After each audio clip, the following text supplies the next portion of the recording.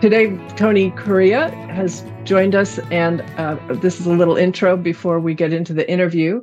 I just want to say that Tony, when I joined the wine industry, he was the guy always in the conferences at the lectern speaking. You know, he was this big, important guy.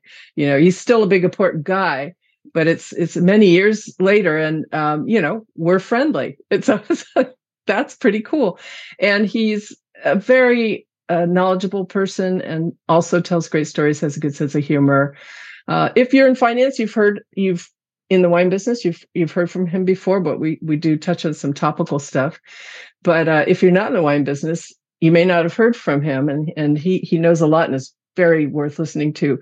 I mean, Jacqueline, have you heard him speak before? I have, actually. Really? Where'd you hear him? I heard him on a replay of a wine industry symposium panel, I think on vineyards. Okay. That vineyard panel every year that talks about the state of the agricultural side of the business. And he's always a well-known speaker in that space, for sure. Exactly. So, well, good. You've heard him. Our talk, I thought, was very topical. I mean, yes. We touched on the current deal flow, current interest rate environment, stuff that people, whether you're in finance or not, it's going to affect your life. We talk about recruiting new appraisers, and there seems to be a real issue, but it can be very lucrative. It's a place where you can be an entrepreneur after you've finished your training. So I do hope somebody listening to this is going to hear our cry. I mean, because getting an appraisal is absolutely necessary part of financing in the wine space. And if there's real estate involved, of course, we don't do that, but we do value wine companies. Mike Fisher, our partner, does the wine company stuff. But, Tony does the vineyards. He does the wine production facilities as a real estate asset. And it's just super vital to the whole financing process. So hopefully somebody out there is going to kind of take on the need to develop some new appraisers. I don't know if it'd be a local college or what, but the thing about it is this, in order to do your job well, and I think Tony personifies this, you have to know it's not some boring technical thing. You really have to have a global view of the wine industry. You really have to understand all the pressures of demand, supply, all of it to really render a thorough analysis. So it can be very interesting. So I hope somebody will jump in. Some young people will get inspired. Podcast listeners, Small Fortune podcast listeners, today we have Tony Correia joining us. If you're in finance in the wine business, you know Tony. He has been an appraiser in his most recent professional iteration in the California vineyard and winery property space for, I don't know, he'll tell us how many years. But if you're not in finance, you might not have listened to his stories and opinions. And he's a great storyteller, and he has a ton of opinions, right, Tony? Well, you know the old joke about appraisers. If you want 12 different opinions, just ask 3 appraisers. Such a great line, and says it all. I mean, it is an art as well as a science, that's for sure. And the thing with Tony too that makes him appropriate for our Small Fortune podcast is that he's also been an entrepreneur for almost all of his career, as far as I know. So we don't have enough time in a half-hour podcast to go through your whole career, Tony. But for the listeners of our podcast, what would you like them to know about how you came to be the OG appraiser in the field? Well, it's a simple story. I grew up on a farm west of Fresno, and we had a small vineyard that made raisins. And I went off to the service and was a spook, Russian linguist, intelligence stuff, and came back and took over the family farm and went to work at Caltrans. And folks found out that I was a farmer And they said, "Oh, we need farm appraisers." And so I became a farm appraiser, and I've been doing that for well over 40 years. And if you're going to appraise farms or agricultural properties, then the wine business is the place to be, because that's the most fun, the most challenging projects are in the wine space. I taught agricultural property appraisal out at Fresno State, go Bulldogs, for 14 years, and started my own company. Went through a couple of iterations working for some different outfits, and finally decided I needed to be on my own. And I was, at the time, I was a partner in a commercial real estate brokerage. And so I traded my shares for the appraisal department, and suddenly I had my own little company. And I did that for a number of years, and then I eventually sold that company to my partner. And since 2008, my wife Stephanie and I have been running our own little company. We're now headquartered in beautiful downtown San Juan Bautista, and we continue to work almost exclusively in wine properties, primarily in Napa and Sonoma, but also on the Central Coast. And how is the Adobe coming along? Oh, the Adobe. Yes, down here 3 years ago, we bought an old Adobe Pueblo building as our home and spent the next couple of years renovating it, remodeling it, keeping the character of the original Pueblo style, but also upgrading everything and making it more functional and putting in, like modern appliances and wonderful things like that. But I would, just caution anyone who has any dreams of doing something like that to think twice about it, because the Adobe structure is very difficult to work with. You think about, well, we need to add some electrical outlets over here. Well, that's easier said than done when you're dealing with, walls that are 18 inches thick of solid mud. Oh my God. Yeah, I think that Bill Price, Tom Benami, built in Sonoma. They acquired something that was an Adobe, and it sounded like they bit off more than they could chew. So, well, I think Bill did a good job on that thing. I think he was able to chew it, but I just think it took a lot longer. Yes. And it cost a lot more money doing these things. Yes, so. Yes. Bill Price could swing it for sure. And you guys have done too. I look forward to seeing how far along. The last time it came through, it was right at the beginning. So hope to see it. So anything else about your career or appraisal generally that you want to tell our listeners, who hopefully won't all be in finance? Well, no, actually we hardly do any lender work anymore. We're mostly concerned with tax work, and we do an awful lot of consulting on actual deals where transactions are pending, and we'll work for a buyer or a seller in determining asset values when they're buying a complete business. Sometimes, frequently we've had opportunities where we've worked for both parties in a transaction, just trying to stabilize the allocation of assets, which can be a challenge when you're talking about wine properties, especially, unique winery properties. The determination of value is really something. But just a comment to add about the appraisal profession, in terms of ag appraisal, people who do agricultural property valuations, we're a dying breed. The folks that are my colleagues have all been retiring or dying, and we just don't have the same number of young trained professionals coming up through the ranks, and there's a real shortage of competent, experienced appraisers for agricultural properties in general, and specifically for vineyard and winery properties in California, Oregon, and Washington.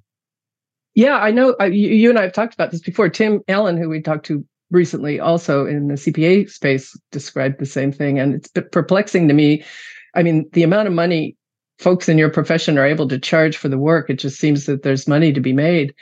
Is it just that people don't know about this as a profession, or what do you attribute the lack of incoming trainees to? Well, I think the answer is pretty simple. in the old days when I came up in the profession, there were lots of companies and governmental agencies that had training programs and that would bring, young folks in and put them through a training program, send them to school, do all those things.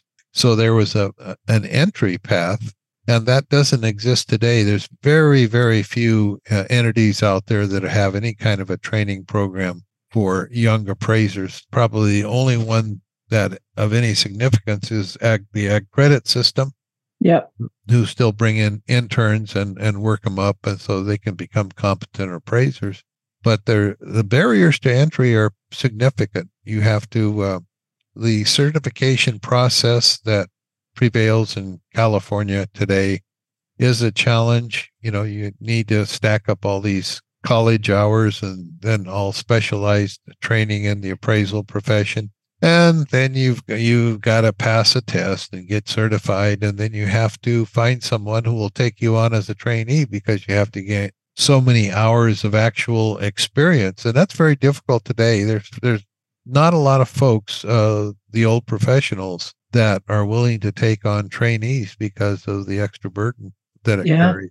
Yeah, no, I know in my line of work, we're not interested in training somebody who will then go on to do something else. So I hope that the thing is solved, because we're going to talk here in a minute about what you actually do on a day-to-day basis and how fundamental, especially because the wine business is so capital intensive, specifically in vineyards and wine production facilities. Having a functioning financial flow that includes the ability to get an appraised value to support either a transaction or your bank lending or whatever. So hopefully the industry will figure out a way to solve it, because it's got to be solved. So on the sort of broader question of the wine business, we've had a couple themes come up in this very short effort of doing a podcast regarding risks in the wine business and areas where people can get themselves into trouble. And I was going to ask how you feel either the ag part of the business or the appraisal part of the business kind of flows into these risks. And the three themes are capital structure, making sure that you're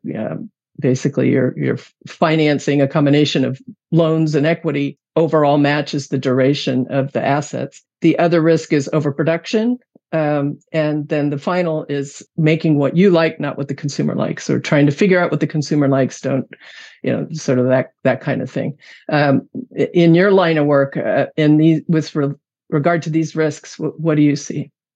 Well, I think, the capital issue is something that's very critical to the wine business because, as we know, it's a long-term proposition. Mm-hmm. And, even here in California, we tend to think, well, 10 years is a long time. But if you look back at wine in general as a business, you look at the old world and the folks in, France and Spain and Italy, they tend to think in terms of generations, like we've been in this for 10 generations, and you develop a different perspective, and it's important. You talked about, matching the term of your financing to the life of the asset. And, when back in an earlier life, one of the companies that I worked for, I hustled money. I was a loan consultant. We placed large agricultural mortgage loans on large properties.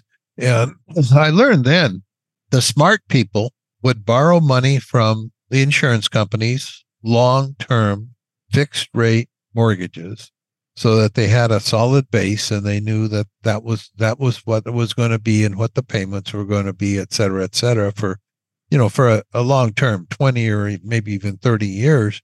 And then, structure their operating financing with the local bank or whoever, Ag Credit or someone like that, so that they had the flexibility, but still had the underlying fixed mortgage loan.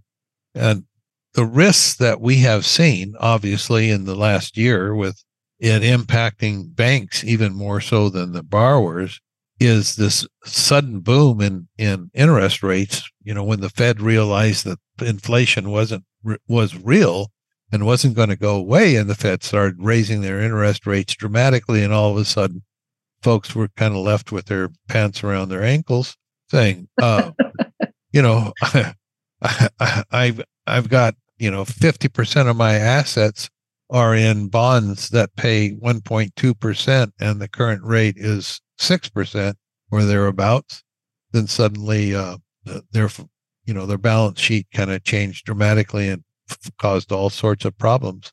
And the problem is always, there's an abundance of risks in agriculture in general, and of course the wine business. And that's any given year you can have a disaster. It can be a market disaster. Somebody stops buying your product, or the floor falls out of the pricing, or you can have crop risks. Today, a lot of our growers out there are fighting mildew, and this weather that we're experiencing right now, we're in the second half of August, and it's hot and humid, and the mildew is going crazy. And there's all sorts of things that can affect your crop or your growing your long-term assets, your actual vine or tree. All those risks can come together at any given time. And if you're caught in a bad crop year and your underlying financing is coming due that winter, then that makes for an awkward conversation with your lender. So you want to avoid putting yourself in where you're going to be forced to refinance in a down market. You always want to structure whatever you do, your business, your financing, your marketing plans, everything is focused so that you never get squeezed into a corner in a down market, because down markets do come around and they make for unpleasantries, and there's ways to avoid that. So the structure is, set yourself up so that you can ride through the down markets and then have a little bit of flexibility to react when it's time to buy. Absolutely. And then of course there's the ag risk. So there's, that financing problem, the ag risk though as well, right? And in overproduction, if you're in a state model in particular, you get what you get, whether that's too little or too much. So that's just sort of directly how agriculture affects the business. It can cut both ways. When I was back hustling money, the fellow I worked for was a very wise old fellow, and he taught me a lot of what I've forgotten since then. But one of his favorite terms was, never underestimate the ability of the California farmer to overproduce any profitable crop. And that's absolutely true when you talk about permanent plantings, because, almond price is good. So everybody goes out and plants almond trees, not bothering to think that everybody else is doing exactly what they're doing. And then 5 years down the road, all those trees come into production and, oh my God, we're awash in almonds, and the price falls out. And we see that in the wine business for decades. I believe in the wine cycle, and Bill Turrentine had his, massive, his manic depressive wheel of fortune. Yes. The wine business, we're locked into this 10 or 12 year cycle of overproduction, underproduction. The price is high, so we plant too much. So then there's too much, and so the price falls down. So then we pull vines out of the ground, and then the price goes up, and the price goes up. So we plant more vines, and it just keeps on that same roller coaster ride. And it keeps happening. Every time it's different. They say, oh, well, the cycles, there's no such thing as a wine cycle. There's all these other factors and all these influences and macroeconomics, et cetera, et cetera. But the bottom line is we keep going through those same cycles. Triumph of hope over experience. Yeah. Yes. Well, that's the old, and that's one of the things about farmers. There's always hope. There's an old story about an old farmer who just kind of up and died one day, and nobody could figure out, what was wrong with him. So they went in and did an autopsy, and they opened him up, and they figured out that he was just plumb full of next year's. The farmer's mentality is that, it's going to be better next year. It's just like today, everyone's saying this is going to be a wonderful vintage. And, every year, everyone says it's going to be a wonderful vintage every year. And some of them are and some of them aren't. Anything else you want to kind of share on the ag kind of side of the and risks side of the equation before we get into capitalization rates? Well, a lot of folks just underestimate the risks involved in agriculture in general, and specifically in wine, because, we can have absolute disasters, and they don't happen frequently, but they can come. You can get a crop wiped out. We haven't lost a crop to a frost for quite a while, but those are still a risk, even though people tend to protect from those. But things can happen that adversely affect your crop. And the classic example is the wildfires and the smoke taint of 2020. And, a lot of folks today are struggling with the loss of their 2020 crop. And if you're a Cabernet producer in Napa Valley, you would likely, be a couple years before you release that crop. And so that 2020 vintage would have been normally flowing through the product line right now, and would have been, bringing them cash into their coffers. And that hasn't been happening, for this last year or so. And that's a big impact on the financials of any winery, and a lot of growers, they got some crop insurance money, but that didn't really cover their losses. So it's always something. And in California, we have an abundance of risks that aren't necessarily shared everywhere else, but most other places aren't making wine. But, we have earthquakes, we have fires, we have floods, we have droughts. And just for a second, the one big issue for agriculture going forward in California is going to be the long-term drought. I mean, it's easy to forget now because we've had this enormous winter this last year, but we're in a long-term drought pattern, and the drought is going to be a significant impact on all agriculture.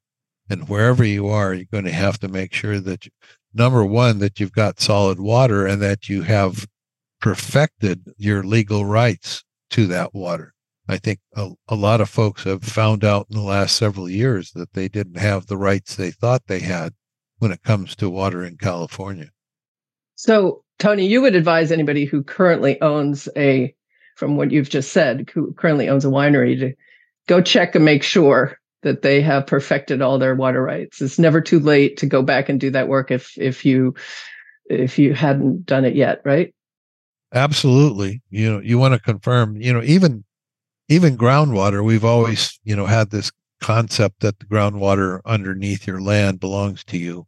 And it may belong to you, but it doesn't mean you're going to be able to pull it up and use it without regulation from the state. And our new SGMA, the State Groundwater Management Act, is in effect now, and it's going to continue to restrict pumping of groundwater in a lot of areas. I think a lot of folks woke up to that when their wells in the Russian River Valley or Alexander Valley were constrained by the state because they were pumping groundwater, which the state believes is actually underground river flow, and they're therefore subject to state regulation. And I think we're going to see a lot more of that because the state is going to continue to crack down on this stuff. Well, yeah, I mean, it's definitely a zero-sum game at this point. If it ever was not, it definitely is now. So that's an amazing level of risk that can be managed to a certain point. But at the end of the day, Mother Nature and is going to do what she's going to do. I wanted to touch on capitalization rates and valuations generally, because that's your line of work. It's I'll find a good article explaining capitalization rates, so we can put it in the show notes for folks who are not familiar with it.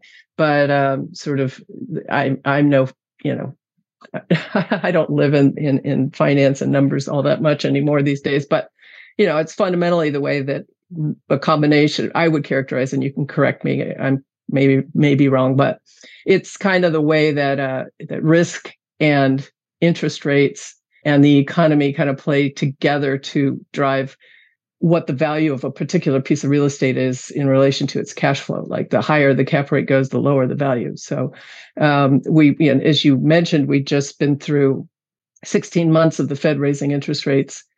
And so we're kind of in a flux period as well, right? When you're looking backwards over a period of time where the rates have been quite stable, it's kind of easy to choose a cap rate. But right now, where it's all moving around, it's a different kettle of fish. So what's going on with cap rates and the derivative from that? What's likely to happen in valuation? Well, that's a good question. Cap rates, of course, they're a complicated beast, actually, because if you look at that, if I'm a buyer and I'm looking at a vineyard property and I think it has a stabilized annual income of X, I can produce 5 tons of grapes and sell them at, $5,000 a ton, and it costs me $10,000 an acre to grow it. Well, then I can quantify what I think is going to be an annual income. And so if I apply a cap rate to that annual income, it theoretically tells me what the value of the property should be. But that cap rate incorporates, number one, my anticipated yield. And if I'm an investor today, I probably want a yield higher, much higher than what we've seen in just even the recent past. Steph and I, my wife, and I just recently, yesterday, went to the bank to roll over some CDs that were maturing. The rates on the CD are ridiculous. A 2-month CD at jumbo was at 0.02%, and a 3-month, 1 month later, was 3%. A 6-month was 5%, and a 2-year was something like 0.03 again. So, we're seeing an inverted yield curve right now where the short-term rates are very high because of the Fed's actions, and longer-term rates are lower than short-term rates. So what does that tell us? What's the perception of the future? So that cap rate is capturing your perception of the future. Our grape price is going to go up. Our operating costs going to go up. Is the value of the property going to go up? If the value of the property goes up, well, then I can pay a price based on a lower cap rate because I'm going to make my yield off of the appreciation of the asset value over the years. And in Napa Valley, that appreciation factor is a very big deal because everyone assumes that values in Napa will never go down and that they will always, over long term, go up. And so if I have that, confidence that asset values are going to continue to increase, and they certainly have. If you look back over since, the 70s, Napa Valley is certainly the place to be. If I'm in somewhere else, maybe Sonoma or the Central Coast, maybe I don't have that level of confidence about how asset values are going to go up. So I'm going to want a higher cap rate to offset maybe it's not the perception that the values are going to go up, but at least they might be stable. But also recognizing in secondary areas like the Central Coast that values go up and down. Grape prices go down, values go down. Napa is unique in that there are so many buyers. It is truly a world-class market now. So we compete with Bordeaux and Burgundy and Chianti, Brunello, et cetera, et cetera. We play in a world market. Many of the buyers for Napa properties come out of France and Italy, and even Spain, Australia, Canada. Don't forget Correia. Yep. Yep. We do have our Asian buyers. So it's a world market. So the competition is always very strong. And the competition, if there's a lot of competing bidders for a property, they're going to drive the price up, and that's going to drive the cap rate down. And then you look at that deal and say, well, the cap rate was only 3%. What does that tell me? If I go out and look at another property and put a 3% cap rate on it, it yields a great big price. And is somebody willing to pay that price? We'll see. Yeah. Well, I mean, in the rate environment, setting aside, well, who knows what's going to happen with Napa, but as a general matter, with this rate fluctuation, when things settle out, I guess it's just too many factors. But, all things being equal, it does mean that values are likely to soften. Correct? Well, with the exception of just one little observation, in all of our wine markets now, we've seen a bifurcation. So you have in any given market space, you have two different markets. You have the very, very, very cream of the crop at the top, maybe the top 3% of properties that are true ultra premium sites, and people will pay whatever they have to pay if they want to buy one of those. Then you have everything else, which is just kind of production type vineyards or wineries. And if you're not in that top tier, then your prices are likely to fluctuate, and the things will change as the economics change. So very likely we'll see some adjustment. I think a lot of people are waiting to see what happens with this crush. We've got a lot of things going on, and certainly it's going to be a late crop, and it probably will have some log jams when it comes to harvest, and they'll be very busy at the scales, and people will be trying to get their grapes in, and everybody will be trying to do the same thing at the same time. When this crop is settled and people know exactly what they delivered and how much they're getting paid, then I think you'll see a lot of folks who may become more motivated to sell, and that typically, a motivated seller usually leads to a lower price. Right. Yeah. In my line of work, the M&A side, I always say that the key to getting a deal done is not the motivated seller, it's the motivated buyer. So we try to find those. So what do you, we're kind of getting towards the end of the conversation. We'll have to have you back because you know so much. But I just thought maybe deal flow kind of do you have a vision on that? I feel like deal flow kind of hit an air pocket for two reasons. First being this Federal Reserve activity, 11 rate changes in 16 months. But also we in the wine business had our own little miniature financial hurricane when two of the major banks that lend to the wine business, first Silicon Valley Bank, then First Republic, kind of had a moment there, which they seem to have sort of gotten through okay, but I think it's left a lot of uncertainty in financing. I mean, what are you seeing in terms of transaction volume, deal flow, both in the vineyard and in the winery production space? Is that showing up? Well, it hasn't been a terribly active year so far. And to your point about Silicon Valley Bank and then, First Republic, that caught me absolutely flat-footed. When we were doing a lot of lender work, we used to do a lot of work for both those banks. I thought they were both very well-run banks, and I, never looked at their, balance sheets, but I thought they were well-run and well-capitalized. And I was floored when the announcement came out about Silicon Valley Bank. And we had banked with First Republic for many years, and I thought they were absolutely the best bank that we had ever dealt with. And when they slid, it was an absolute surprise. And I think a lot of folks were scared when that happened about what it would do to credit in the wine space, because they were both big lenders.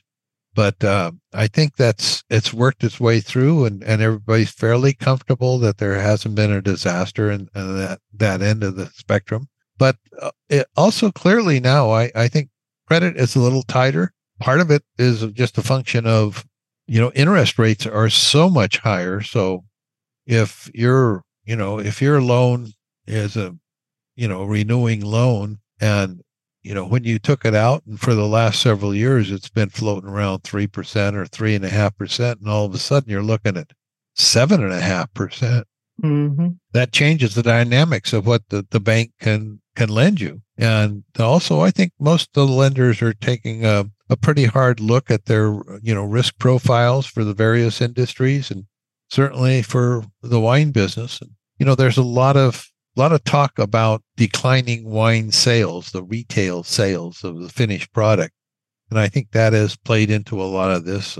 So we haven't seen an awful lot of, transactions happening. I suspect that will change as we head into the winter, because there are a lot of properties that are out there for sale. And I think as we have talked, I think folks will become a little more motivated as we go deeper into the winter. And the Fed's still making noises. They may raise rates once again down the road. And that's a scary thing, that, higher interest rates are a double-edged sword. They cut both ways. No question. And in such a capital intensive business, it's the wine industry is probably more sensitive to that than many. It is certainly a meaningful thing going on here in the wine business, but we've been through it before. Yep. So, yeah. We'll get through it again. Yeah. Yeah. Yeah.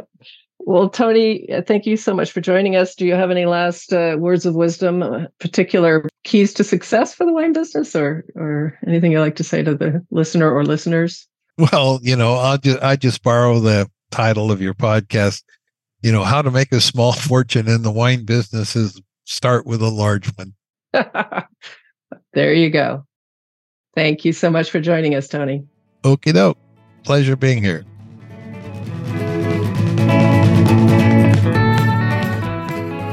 Hi, Small Fortune listeners. If you have any questions or ideas for Carol, email us at smallfortunepodcast@gmail.com. And we really love it if you could follow us on your favorite podcast platform and like, review, or share the show. Please join us next time. Thanks.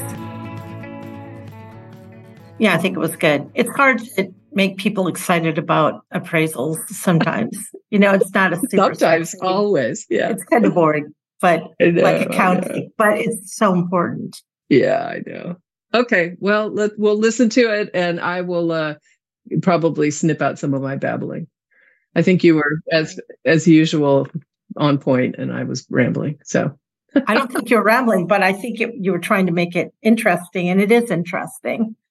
It's just not sexy, I think.